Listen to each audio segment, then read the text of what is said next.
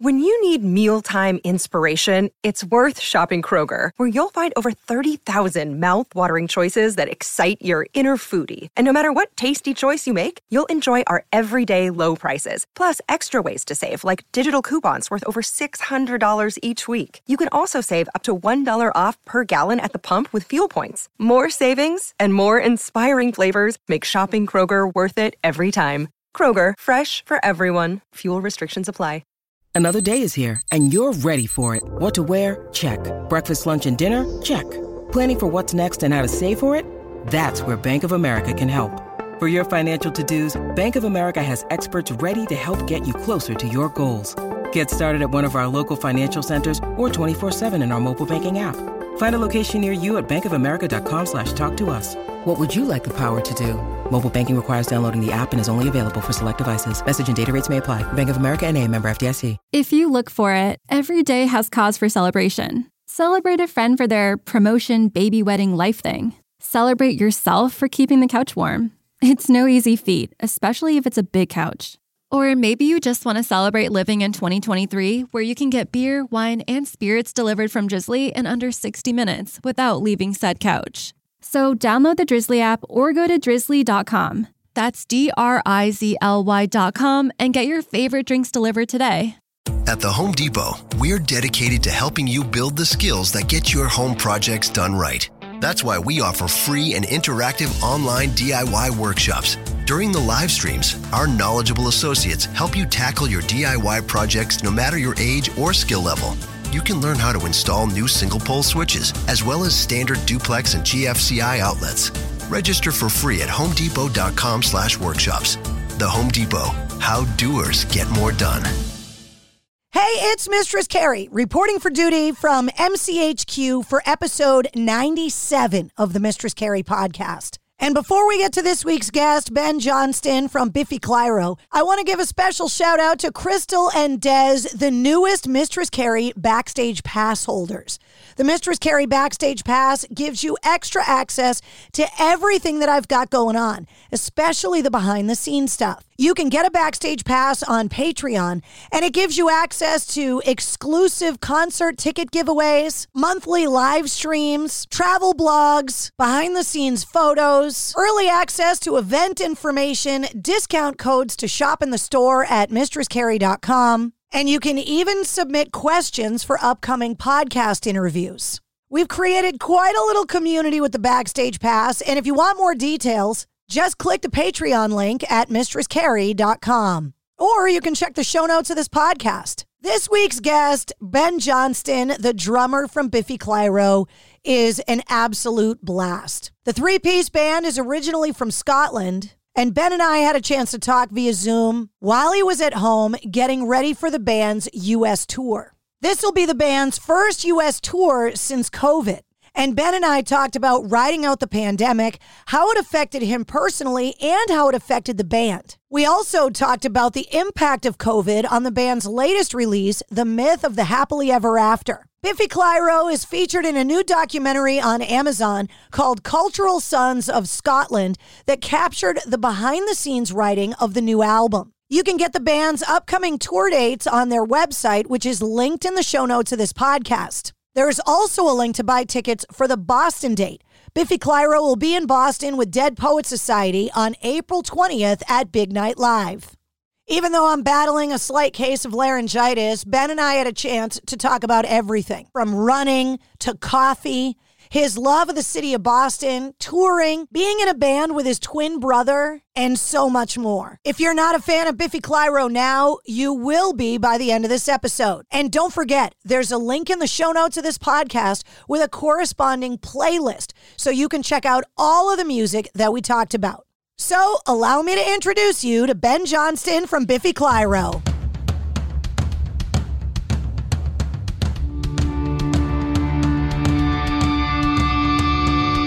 Hey, what's up? This is Sully from Godsmack. Strap on those boots, baby, because you are now in the trenches of the war room with the one and only Mistress Carrie right here on the Mistress Carrie podcast. What's up? This is Joe Rogan, and you're listening to Mistress Carrie. Her hair is so lovely.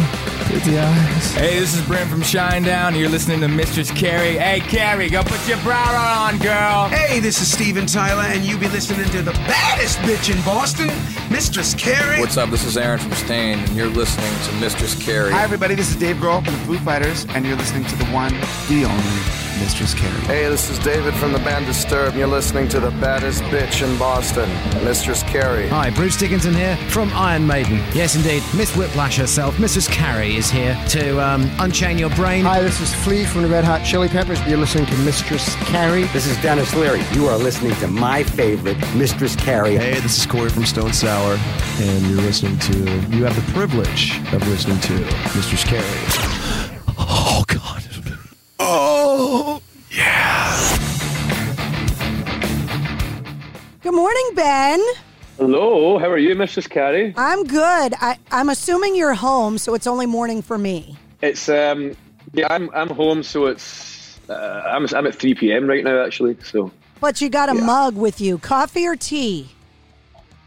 In this lovely pearl branded mug, I have a cup of tea. Oh, well, cheers to you. Cheers. I take it that's coffee. Yeah. You don't want to see me without my coffee. I get like the Incredible Hulk.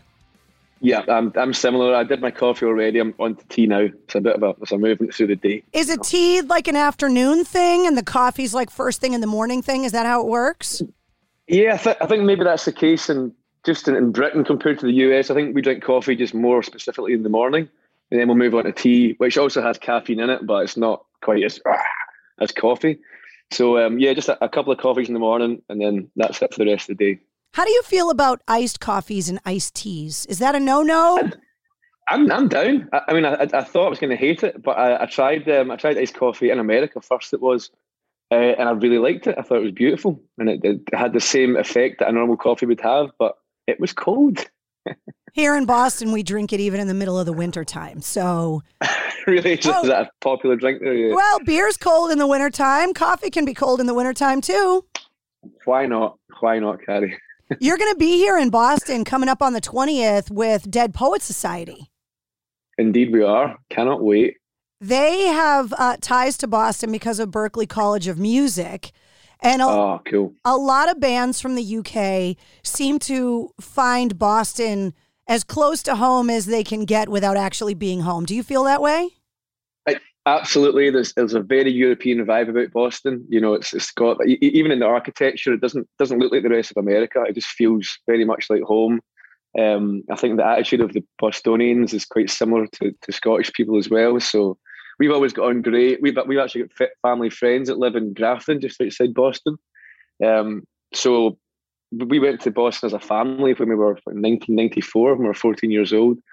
So I've got a lot of affinity and a lot of love for Boston, and I can't wait to get back. Some people around the United States think that we're abrasive and brash and assholes a lot of the time, but I don't feel like we are. I think that there's just a thing that we're just very upfront, and you just know how we feel when we're feeling it.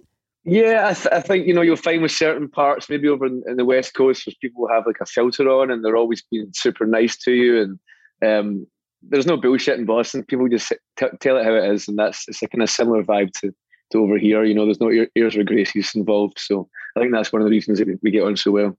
You've got a huge show coming up at home, right? Like a massive festival show that's completely sold out. And yeah, we've got a few things coming up. We're doing the Download Festival, which is very much a metal festival. We're headlining that on this Sunday, which is going to be ace. It's been so long off the road, and we've started to forget who we are and what our point in life is and our purpose. So it's going to be great to get back on a big stage again in front of thousands and thousands of people and feel that adoration. So I'm really looking forward to that. That's a bucket list trip for me, to go to that festival, because many of the bands that I talk to talk about those big European rock and metal festivals, and that there's just nothing like it. There is nothing like it, and it's a bunch of metalheads all enjoying each other's company, and no one's feeling like out of place for liking metal. It's really cool to see everyone come together like that, and for a alternative form of music, if you will, to be celebrated, and we're just lucky to be a part of that. We're not a straight up metal band by any means, but we seem to be able to fit in just about any festival, and Download's always been one of our favourites. It comes up on the show all the time about something you just said, that rock fans in the rock community seem to be this example for the rest of the world when it comes to acceptance and brotherhood, and that once we scan our ticket and we go inside, we're all there for the same reason, and so it's all family there. It is. It's beautiful, and no one's being judged, and everyone loves metal, and it's like, well, at least at these festivals, everyone loves metal, and there's a massive feeling of brotherhood and acceptance, and there's this kind of this unwritten understanding that goes on between everyone, and it's beautiful, absolutely beautiful. And it made it, I think, a little bit more difficult when it comes to COVID, because I call us all the land of misfit toys, the weirdos that don't fit in anywhere else, right? Exactly. And then you take those live shows away from us, which is where we all go to get together. And being separated for so long with COVID, it kind of, at least for me, made me feel so disconnected from the people that understand me best. Yeah, I couldn't have put it better myself. Who would have thought that anything could have happened in the world where live music was taken away from us? I could never have foreseen that to be a thing that would happen. And for that to happen, and for it originally to be, let's say, this might last a few months or a few weeks, to end up being like 2.5 years or whatever it's been without actually getting back to live gigs, or at least proper festivals, it's been such a struggle for people. I think mentally a lot of people have got a lot darker during these times because, like you say, they haven't had that camaraderie of being with people like-minded. So it's been tough, and I just please bring it back. I'll bring it all back as soon as possible. And I'm hoping for no more waves of disease and anything else that will stop us, living life to the fullest. It's also going to inspire, I think, a lot of very frustrated new music, too, coming from the artists that have been locked away for so long. Yeah, we've been talking about this within our band as well. There's going to be a wave of great young bands coming through, young, abrasive, angry bands that are pissed off about what they've had to live through right now, and pissed off about how shitty the world is, to be honest. So there's going to be some great music coming out of that, and that's one good thing to come out of Heartache is there's always great art. I know what it was like for me as a music fan to be taken out of the things that I love the most. Talk to me about being in a band and being a musician who is so used to traveling all the time and then getting stuck at home. First of all, where were you when the world kind of went crazy and shut down? Were you already home, or were you out on the road? We had just got home. We just recorded an album in LA. And we were super proud of this album, and we just couldn't wait to tour it. And we, arena tours booked the whole bit, and then COVID hit, and it's like stay home. And we toyed with the idea of not releasing the album at all. We definitely put back the release date, but we thought after we started getting more into lockdown, we thought the world would be a better place with this album in it. So we released the album, but of course we didn't get to tour it, and that was the hardest thing in the world, honestly. It seems weird to moan about that when you've got this, this great existence that we have, and we're able to be in a band, and it's all relative though, because when that gets taken away, I lost my identity entirely. I mean, me personally, I put on about 2 stone in weight, and I had no routine at all. I was turning night into day, and just not living my best life whatsoever. And this was the longest time by a long shot that we'd spent together, me and my wife. So it turns out we like each other. That's a bonus. That's a good thing, because it could have gone the other way. It could easily go another way. It could have been like, yeah, you're usually away like 75% of the time, and I like it that way. But no, turns out she likes me, and I like her too. So that was good. I got to spend time with my cats and my boy, and there was parts of it that was kind of nice, because I've literally been on the road since I was in my 20s. But then it really started to wear, really started to wear on us, and then we're only talking to each other over Zoom. I turned 40 during it, as did my twin brother James, obviously. That was the first birthday we've ever not been together. So that was difficult. There's just so many wee things that just really grated on me and wore me down. And I had to pull myself out of holes. So I took up running. Actually, I've got a neighbour who was a running coach. He got me out and got me off the couch, and got my head sorted back out, and I got more physical and started playing the drums again. I can almost stop playing the drums because I was like, what's the fucking point here, So I started doing that again, and I pulled myself out of the hole, thankfully, and much better for it now. I still run, I still go to the gym, and but it was definitely tough for a little bit there. You said something that I'm still trying to figure out. You said you gained 2 stone in weight. I'm American. Explain to me what that is. That's like 26 pounds. So a stone is about 13 pounds? Yeah. Okay. I've always wondered what that conversion was, and I never, so I hear people say that, and I'm like, I don't know what that is. So I figured I would ask. Yeah, I put on a lot of weight, just put it that way, and I wasn't even looking good on Zoom. I was big height my face on Zoom.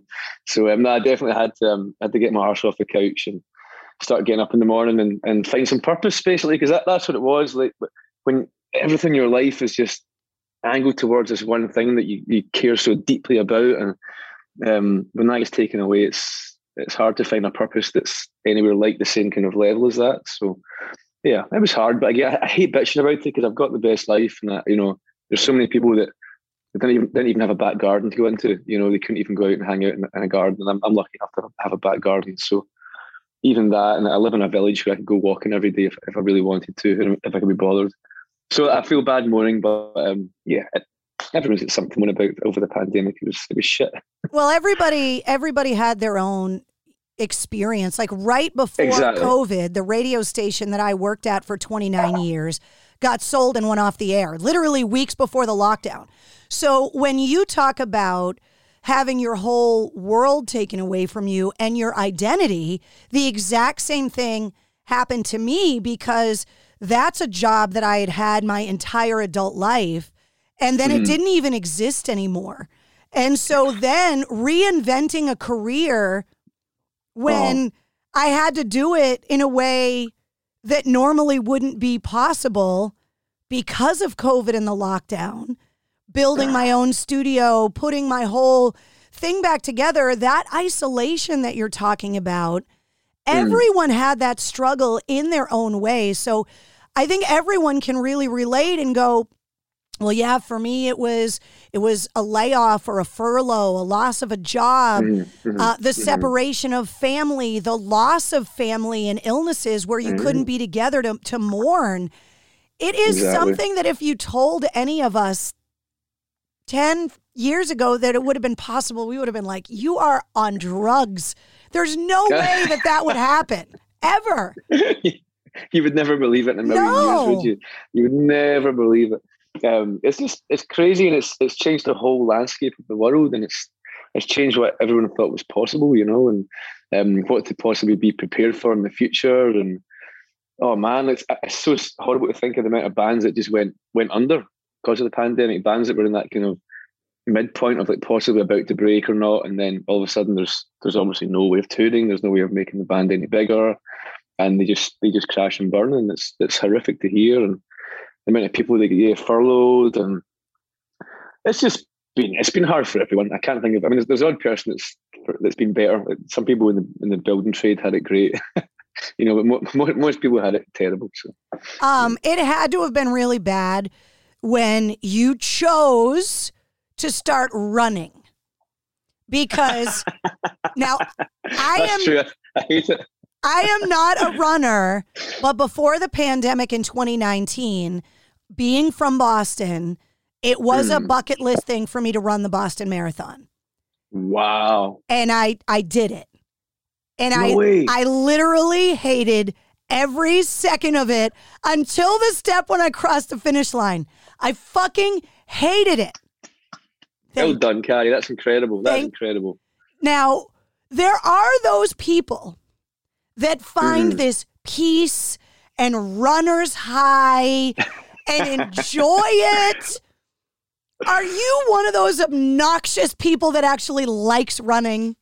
No, I fucking hate it. Absolutely hate it. I'm much. I've been going to the gym more often than I have been running. I've kind of phased the running out a little bit, and I'm trying to think why. And I was like, oh yeah, that's right. I fucking hate it. It's just. Maybe the first minute I'm okay, and then I'm like, I want to stop. And then, fair enough, you do get to a point where you've kind of gone through a bit of a barrier, and you're finding a rhythm when your breathing's got okay. But I'm not getting a buzz. I'm not getting a high. I'm not getting any of that stuff.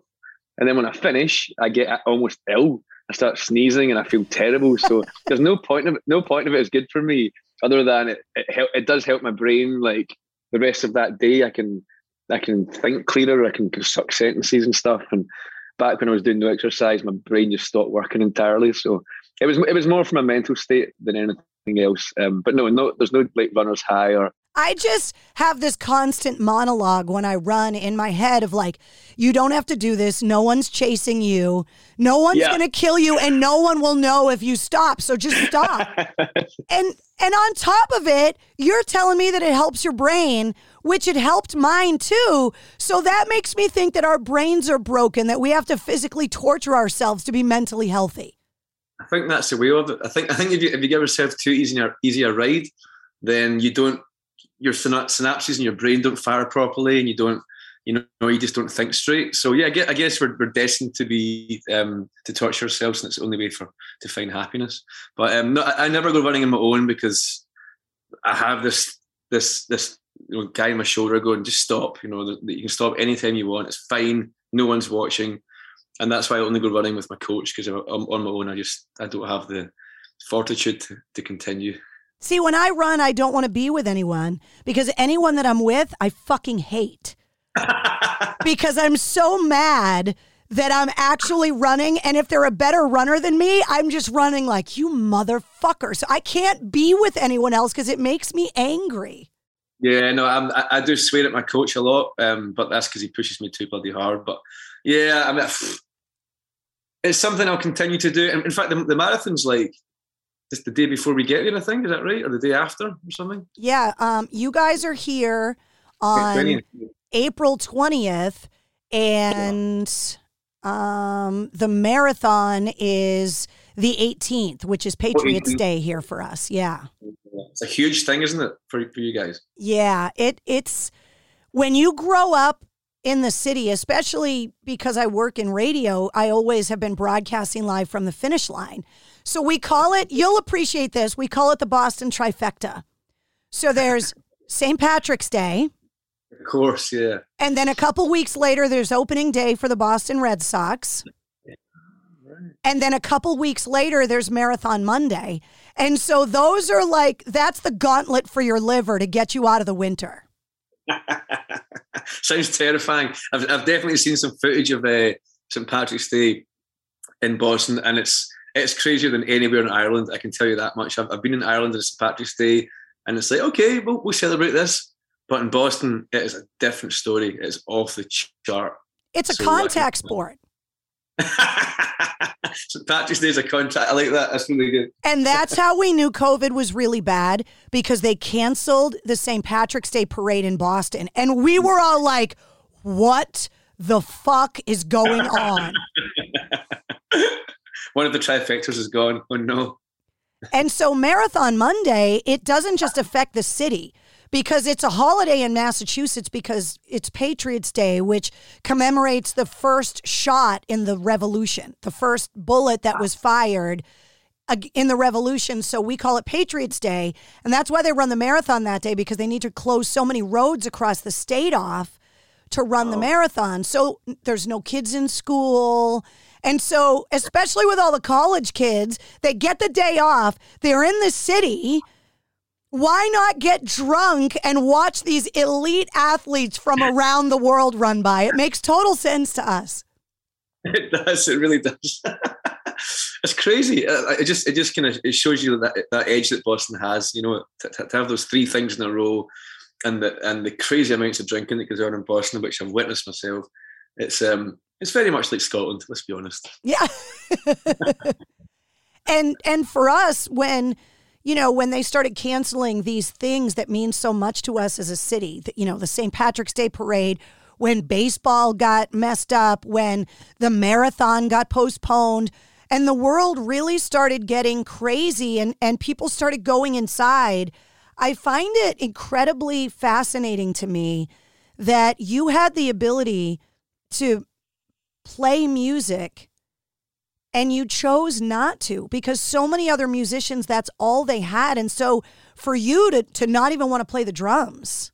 It was too hard because there was no, it would just remind me of playing live. would just make me want to play live, and that hurt too much, and that's why I couldn't do it. You know, I've never been like a massive practicer anyway, or, you know, on my own. Obviously, I love rehearsing with the guys, but I've never been one to play drums on my own that much anyway. But I used to do it a lot when I was a kid, but I kind of don't do it as much anymore, which I curse myself for.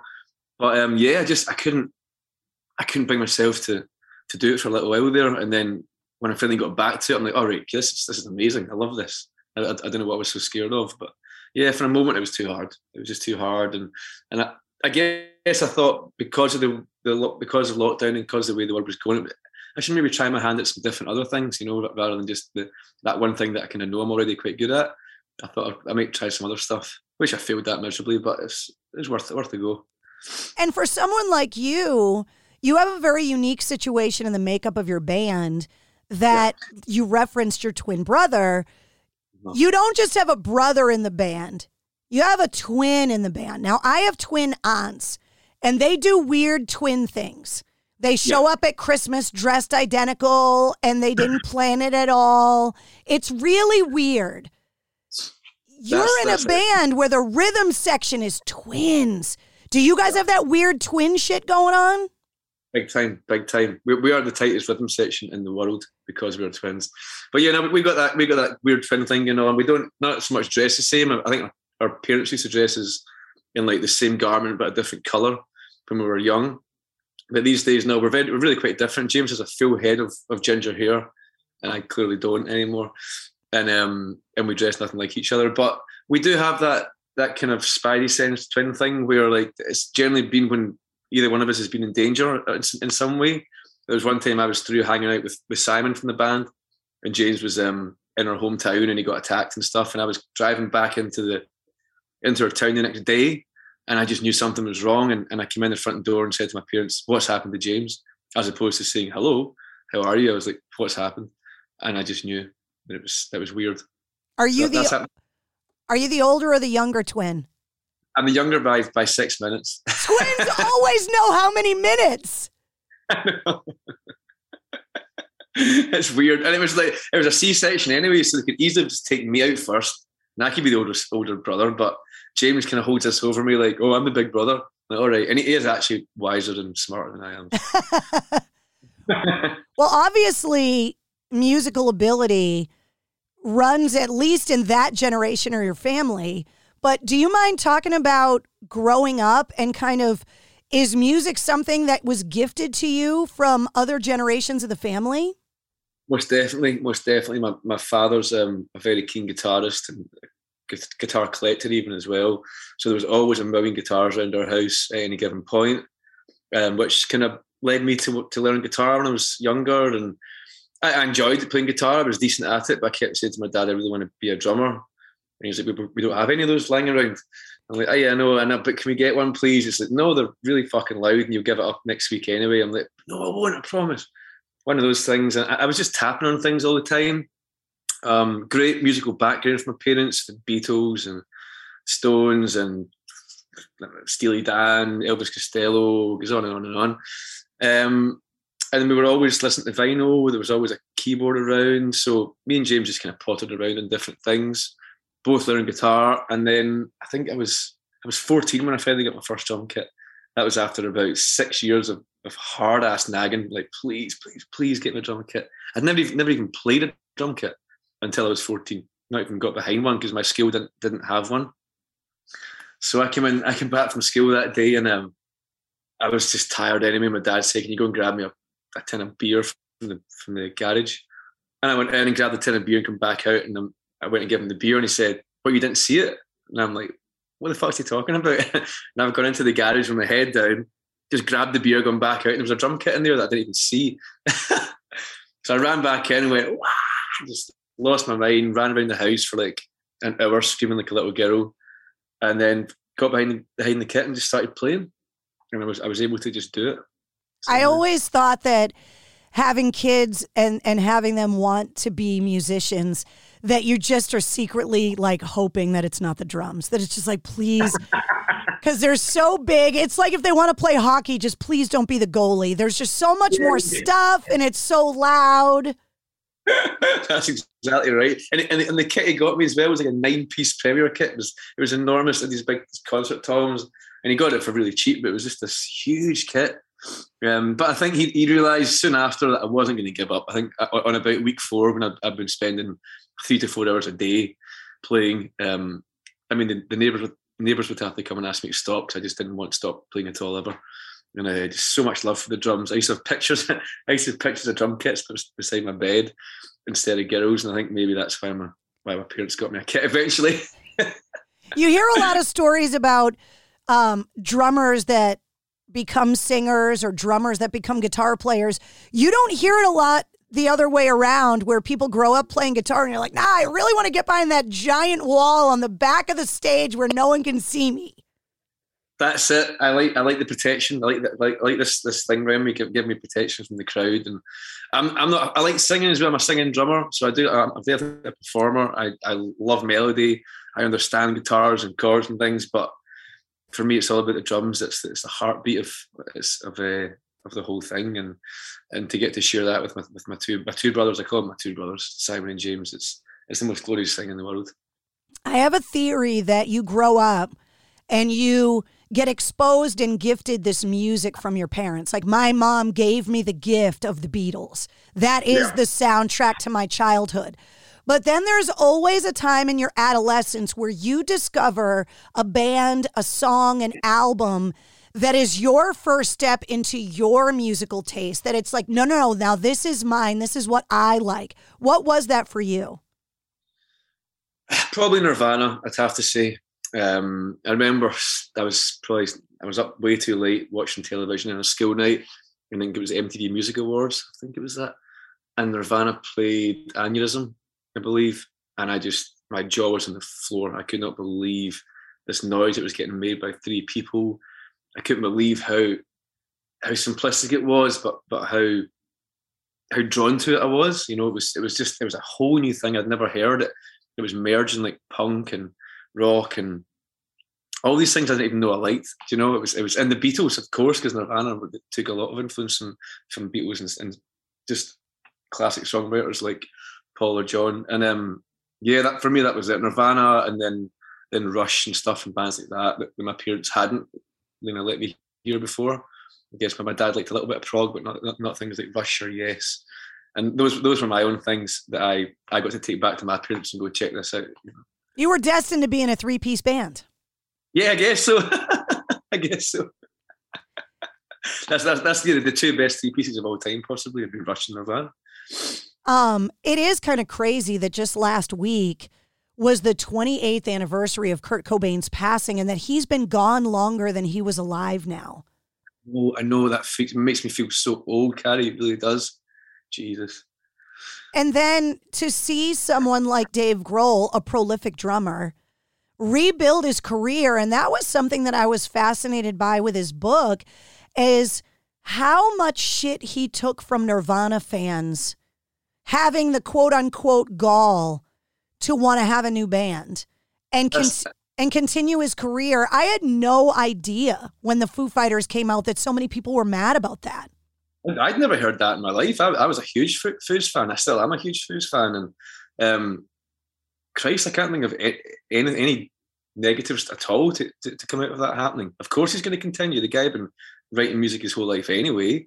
That's kind of blown me away that anybody would be angry about that. It just makes no sense at all. What came out of that is an amazing band called the Foo Fighters, and you know, he's not true. They weren't trying to be Nirvana. They weren't shitting on anybody's legacy. There's nothing. He did nothing wrong in my eyes. I love that man. And that's the first thing that I thought of when the news broke about Taylor Hawkins, was that Dave Grohl was able to take something that was so tragic and turn it into something so amazing. Yeah. And now losing a drummer. I mean, that band had arguably 2 of the best rock and roll drummers ever in it. You're a drummer. Do you agree? I totally agree. I mean, like, the amount of times I've heard Dave call Taylor the best drummer in the world, you know, and I think Dave's the best drummer in the world. So there you go, right there. It's like 2 of the most influential rock drummers of all time. You know, Dave changed the face of drumming for me entirely, and then Taylor had a different vibe to Dave, but was able almost do what Dave could do as well. Tragic, absolutely tragic that he's gone. Very saddened by it. But yeah, I mean, what a band. And also, who would want to be Dave Grohl's drummer? That's a tough one, isn't it? Yeah. I'm fascinated by this ping pong that happens, that this ball of rock and roll keeps getting lobbed across the Atlantic. And that the inspiration from America to the UK, and then it gets lobbed back and forth, and you talk about all of the blues and the early stages of rock and roll in the US that inspired the Beatles, and then back and forth and back and forth. I hope it doesn't end, but I just wonder, like, where the hell is this ball going to get sent to next? Because these bands just keep inspiring each other back and forth. I know it's incredible because there's really quite a distance between us, and the pond's quite big. But you're right, even from like metal starting in like Birmingham, getting inspired in bands over in America, and then like you say, there was loads of stuff back at the start with the Stones and the Beatles, and it's back and forth, back and forth. Growing up, we were inspired almost exclusively by American bands. I mean, we didn't even listen to any British bands. There was Nirvana, Pearl Jam, Sunny Day Real Estate, and Mineral, and all these tiny underground bands that got nowhere, possibly even in America, certainly not in Britain, that we loved. And we listened to almost no English bands at all. We actually kind of disliked English bands. It's so weird that it goes that way. But then now, obviously, our minds are way more open now. And there's a lot of British stuff we like now, and we realise we were just being obstinate little guys. But yeah, it's a great relationship that we have, I think, with Americans and the Brits, and long may it continue. It's something where it's like you take it for granted, something that is already around, and you covet things that, oh, it's from across the pond, it's imported. Yeah. And so you have this reverence for it. I asked Gavin Rossdale from Bush this question a few years ago. I have my GPS on my phone set to a British accent because when it's giving me directions, I think it's more polite that it tells me where to go with a British accent. That's true. And then I asked Gavin Rossdale, is that the same in reverse? Is your GPS set to an American accent? And he just looked at me and he was like, yeah, why is that? I guess if it's too close to home, it seems too abrasive, or if it's something you're used to, it might sound like your mum telling you where to go or something, so you change it to a different accent, I guess, and it's just a nicer tone. But I think I don't actually have a GPS, but if I did, I'd want like James Earl Jones or something to be telling me which way to go. That'd be cool. They on the Waze app that I use sometimes, they have like celebrity voices. Snoop Dogg or something like that. Well, I noted that's a Star Wars tattoo, isn't it? This is, yes. It's the Rebel Alliance right here. They had C-3PO, and C-3PO is telling you where to go, and it was amazing. That's ace. That is so cool. I've got the Waze app, and I'm gonna put it on when we're on the tour bus on this tour, and I'm gonna get C-3PO to talk to me. That's ace. That is so cool. I always said that they should let regional people record Waze things because then you could get like a true Bostonian giving you turn-by-turn directions and be like, you fucking missed the turn, asshole. Bang a Yui and get back there and take a left. I'd use that one I'd use that all day, everywhere. I love the Bostonian one. It'd be great. Oh, that's good. You're in a 3-piece band with your twin brother, and you said you're the tightest rhythm section in rock and roll because you got the twin thing. What's the dynamic of songwriting in Biffy Clyro? Because as someone that loves music like I do, and played the clarinet in the marching band in high school, which is as far as my musical career got me, I'm fascinated by the craft of songwriting because it's something that I just do not have the ability to do. So who starts the songs? Where do the ideas come from? It's Simon is primarily the songwriter. Simon, the guitarist singer who, will diddle away at home on the guitar. And then he'll more often than not, it's him that brings in an idea. And then sometimes it's fully fleshed out. Sometimes he has an idea of how the drums should go. Sometimes he's got absolutely no idea. He might just play the riff and then see what bounces off it. Generally, the melody and the lyrics are the last thing to happen. So we tend to work on all the music first. And we'll just keep messing around until we're happy, basically. Not every song is the same. Some songs take 8 years possibly to perfect. That's happened before. Others are, it's like the first time you play it, you just get it right and and everyone does the right thing. And sometimes it's like smashing your head against a brick wall. So it's every song is different, but it mostly comes from a riff Simon does, or sometimes it comes from a drum beat. Sometimes it comes from a bass riff, but you just try and doodle around. And when we're practicing, we'll play obviously existing songs we have. Just in between those songs, it's just we're kind of encouraged to just start playing anything. And then if there's anything that just kind of, perch your ears up, we'll just stop and go, let's record that on the phone, and then we'll work on that and hopefully turn it into a song. But like I say, every song's different. Sometimes it's Simon behind a piano, and he'll just be playing piano and singing, and he sends a voice note to me and James, and we're like, and boom, and it's amazing, and we're all on the same page, and the song comes together just like a walk in the park. But they're not always that easy. You're a guitar player too. I asked Miles Kennedy this because he's in a band with Slash. So I said, Miles, what would happen if you brought Slash a riff? And he laughed at the notion, well, I would never in a million years do that. I'm in a band with Slash. As the drummer, are you allowed to bring a riff to the band, or is that just something you wouldn't do? I'd be allowed. I have done in the past, but it would always get better. We don't take it and then change it and then make it better type thing. But or would Simon just look at you and be like, "Get behind the drums"? I'm the fucking guitarist here. But then at the same time, but everyone's allowed to make suggestions about the drum beat. If we're sitting kind of trying to get through a song, then I'm more than open for any suggestion from anybody, because I'm not going to stand here and say I definitely know. And sometimes you're too close to your own self, to your own instrument to pick the right thing. So I'm happy to take suggestions. But yeah, I don't tend to take riffs to Simon. Simon's a fucking amazing guitarist who has written over 200 songs, I think, at least. So no, it's not really my place to do that. But if I did come up with something amazing, I would definitely take it to him. You're finally able to start getting back out on the road, which, you've said is something that you absolutely love to do.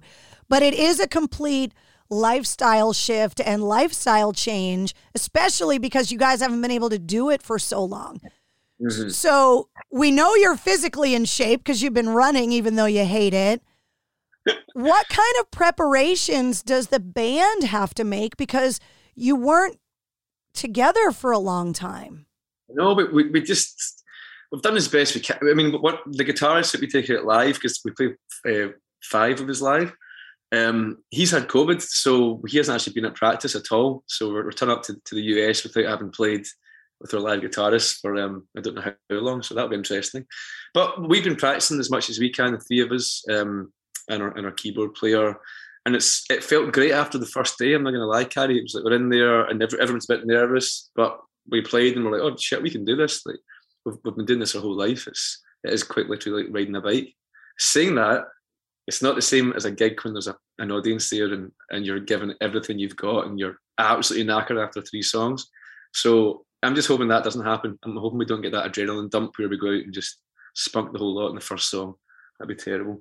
Getting used to being back out on the road, there's a lot of things that happen on tour that the audience doesn't get to see. And one of the things that I always love to hear about is when you go out on the road. So say you're on tour in America and you're on the bus and the bus stops at 3 a.m. and you're at a truck stop or a Walmart or something. What are the guys from Biffy Clyro running off the bus to go and buy, especially if it's something that you don't have access to at home that you can only get here in the States? What are you looking for? That's interesting. I've got an answer for that, and it's ridiculous. I buy those cheap V-neck T-shirts from Walmart, just like the white V-neck, just like t-shirt. A Hanes V-neck T-shirt. Exactly that. It costs probably $1 a T-shirt, $5 for 5 T-shirts, and I just think they're ace. So I'll run in and get them. Because then you don't have to do laundry. Exactly, and you can't buy them in the UK. So I remember buying them once thinking these will be shitty, and I tried them on. They just fit me perfect. I was like, I love these shirts. So that's what I'm going for. That and maybe some snacks, like some what do you call them? Those fucking breakfast bar things that you guys have. Oh, like granola bars or something? Yeah, that or the one with the goo in the middle. I can't think what they're called. They've got like some kind of fruit thing in the middle. Oh, Nutri-Grain bars? That's the one, the Nutri-Grain ones. Yeah, maybe buy some of them. Wait, why can't you get V-neck T-shirts in the UK? You can get V-necks, but just nothing that cheap. They're like dirt cheap and they're super thin, and I like that, you know. And you can wash them like 4 times and that's saying fuck. But like this is all good because it only costs $1. So I've heard a lot of answers. V-neck T-shirts is never one that I've heard. Nah, never. It's usually socks because you guys lose one and you can't find them till the end of the tour and they clean the bus and you're like, oh, there's all the socks I lost. Yeah, that's something Dave always had in his on his riders is fresh socks. Dave Grohl, he loves that because he goes in and it's like every day you got fresh socks. That's great. It's a good idea. When you think about songwriting, this is a songwriter's question. So when you think about songwriting, give me an example or two of a song that you think is perfectly crafted from a songwriter's point of view, that you covet it, that you wish you wrote it. But I want you to break it down and tell me why. And I don't care the genre, the artist. I'm talking about just the craft of songwriting. Okay. Well, a song called Change by the band Blind Melon, a big, huge band for me. Now that song, because I got asked this question in college, that's why I have an answer for you already. That song's 3 chords, and it's 3 chords one way, then it's the same 3 chords another way, and it's the most simplistic thing. But you'd never know that listening to it unless you have the kind of musical wherewithal to break it down in your head. If you're just an everyday listener, you've no idea that the simplicity of that song. The lyrics are incredible. The song takes you on a journey. It seems to be the exact right length of time, and it just says so much in it. So that's the reason I love that. Modern Leper by Frightened Rabbit is, I think, one of the best songs that's ever been written. Again, it's a different kind of song. It's a lot darker. It's not as simplistic at all. There's little bits of rhythm that catch you kind of off guard. But it makes you think. It really makes you think, and it's the song it's got a lot of Scottishness to it. You know, it's got a bit of a traditional vibe to it, but that's taken in a different direction and a different light. And I think being able to do that, being able to take traditional music forms and make them sound contemporary, I think that's incredible. So that's my 2 choices for you there. When you talk about songwriting, usually we don't get to see you guys do it. No, you don't. No. And now there's this documentary where kind of everybody got a little bit of a peek into like the behind the scenes working of Biffy Clyro. How was that experience for you? Was it weird having the cameras around like that? Yeah, we're not those sort of guys. We're pretty camera shy, to be honest, and we're just kind of goofy, you know. We just like having a bit of fun, and we're not like super cool and rehearsed and contrived or anything. We are who we are. So it was weird to have them around. It's weird when they're asking you questions on camera. I don't like that. I don't mind a camera being there and us just being ourselves. But it does make you definitely alter, you know, how you are a little bit when there's a camera on, and it's not a comfortable thing for me. But I'm really glad we made it. I'm really glad that everyone seems to like it, and it's been well received, and it is an honest kind of peek under the hood, if you will. And yeah, it's the first time we've ever done that in this many years. It's the first kind of proper behind the scenes making of that we've ever had. So I'm very proud of it. And it is going to serve kind of as a time capsule for the band, right? That like you're always going to have that moment, that process kind of documented, that as the band's career moves forward, it is something that you can always look back on and be like, that's what we used to look like. That's what we used to sound like. That's how we used to process inspiration, because as a band, you're constantly evolving and changing. So it's frozen in time now. Yes, it's a lovely thing to have, and it's a lovely thing to hear, because it makes me think that you think we're younger than we actually are. You're saying we're going to look back when we're 60 years old and say we used to look like that. Listen, you already told me you turned 40 during COVID and you couldn't celebrate your birthday with your brother. I know how old you are. Well done. You don't miss a trick. And no, you're right. It's a time capsule, a beautiful thing to have. We've never had anything like that lush footage. It was all shot on beautiful cameras as well, and a great camera crew that did it, and great director and stuff. And the actual experience was really quite fun. It was weird at first, but it became kind of normal, and it became fun. And yeah, to have all those lovely bits of footage to look back upon and go, we made a fucking album pretty much at home during lockdown, and it's, you know, one of our best albums to date. So I'm very happy with it indeed. How do your parents handle this? Because normally parents would have a kid. Like in my family, I'll give you my example. There's myself, I'm the oldest, and my sister. And she is like works in radiology at a children's hospital, like analyzing scans of brains. Hey. And then there's this. Okay? So they get these two kids that are completely different, and then you sit around at Christmas, and it's like, how's that whole trying to cure brain cancer thing going, Karen? It's going great. Hey, Carrie, you just interviewed the guys in Slipknot. How's that going? Like, your parents got two of you in the same band. I know. How are they handling where your lives have gone? And at what point did they stop trying to talk you out of getting real jobs? I don't know if that ever actually happened. Honestly, I know that sounds so fucking weird because there's not a parent in the world that hasn't tried to talk their kids out of being a musician, because it's generally a dead end thing to do. It doesn't pay well, and it's like 1 in a million chance you're ever going to make it. But my dad wanted to be in a band so much, and his parents didn't give him the backing that he needed, and he possibly could have made it. He's very talented. He's a great singer, great guitarist. But he didn't have that authority to him. You know, his parents didn't have a musical bone in their body at all.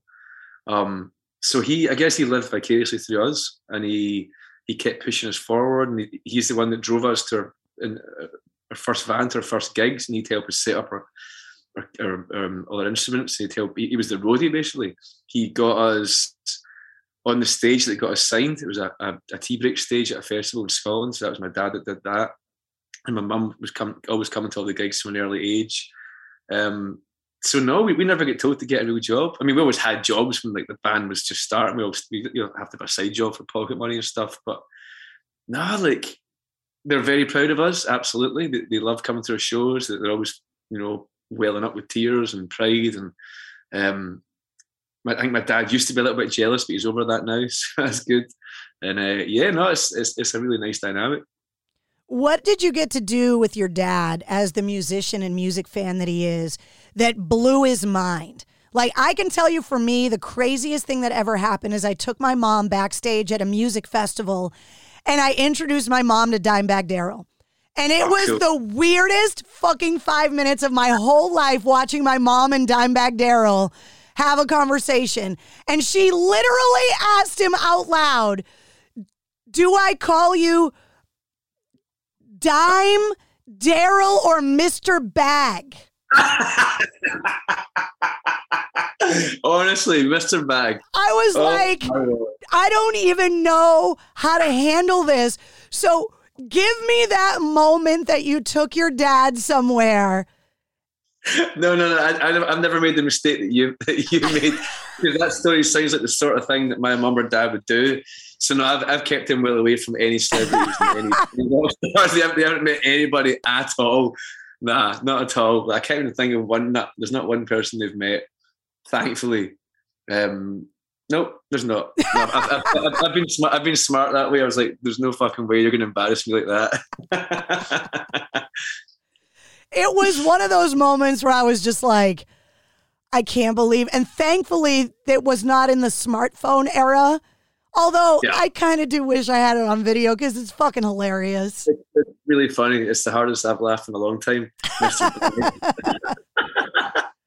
That's really good. Well, I'm so grateful that we got a chance to talk today. And I'm so excited that you guys are kind of, you know, kicking off this tour on the East Coast and that you're going to be in Boston super soon. Absolutely. So am I. I can't wait to be back. It's been way too long. And Christ, we've had 2 albums since we last toured America. So yeah, we need to come back and play some tunes for you guys. Yeah, you've got songs that you released that, like, you've never seen the reaction of the crowd when you play them live.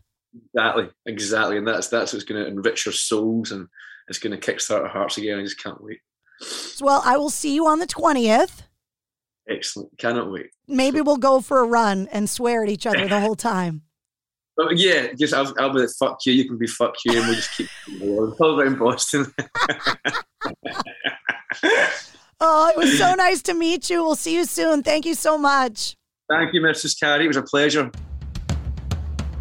There he is, Ben Johnston from Biffy Clyro. If you're looking for more details on the band, you want to check out the trailer to the documentary we talked about on Amazon, and you want to get tickets to see him in Boston at Big Night Live with Dead Poets Society, you can find all of those links in the show notes of this podcast. You'll also find all of my links as well. And if you liked what you heard, don't forget to follow and like the Mistress Carey podcast so you don't miss anything. New full-length episodes come out every Wednesday. Plus, you never know when we're going to drop a bonus episode, an after-action report when I have a guest on my video show, Cocktails in the War Room. You can watch that every Tuesday night live at 8:30 Eastern on my Facebook page.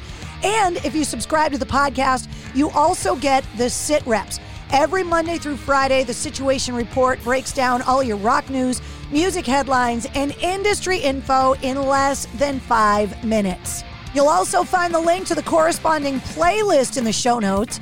That's got all of the music that we talked about in this interview. And a big hello once again to everyone with a Mistress Carey Backstage Pass on Patreon. The Mistress Carey Podcast, a proud member of the Pantheon Podcast Network.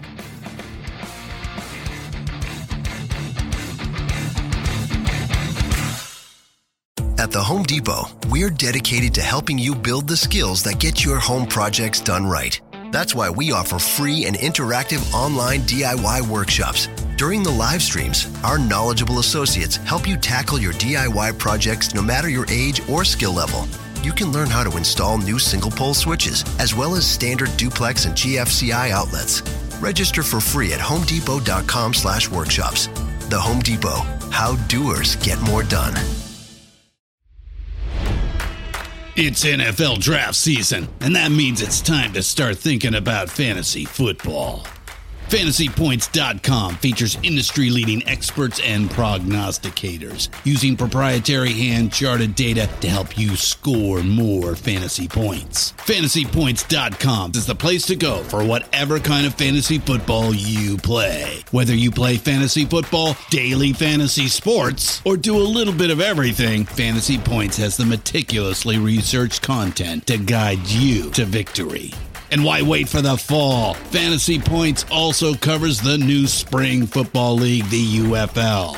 Join the guru, John Hansen, Scott Barrett, Joe Dolan, and other massive names in the fantasy football universe with an exclusive offer. Use code Pantheon for 15% off any Fantasy Points package, including the all-in package, with access to every article, tool, and data nugget that Fantasy Points has to offer. That's FantasyPoints.com and code Pantheon for 15% off at Fantasy Points. FantasyPoints.com, code Pantheon. Score more fantasy points.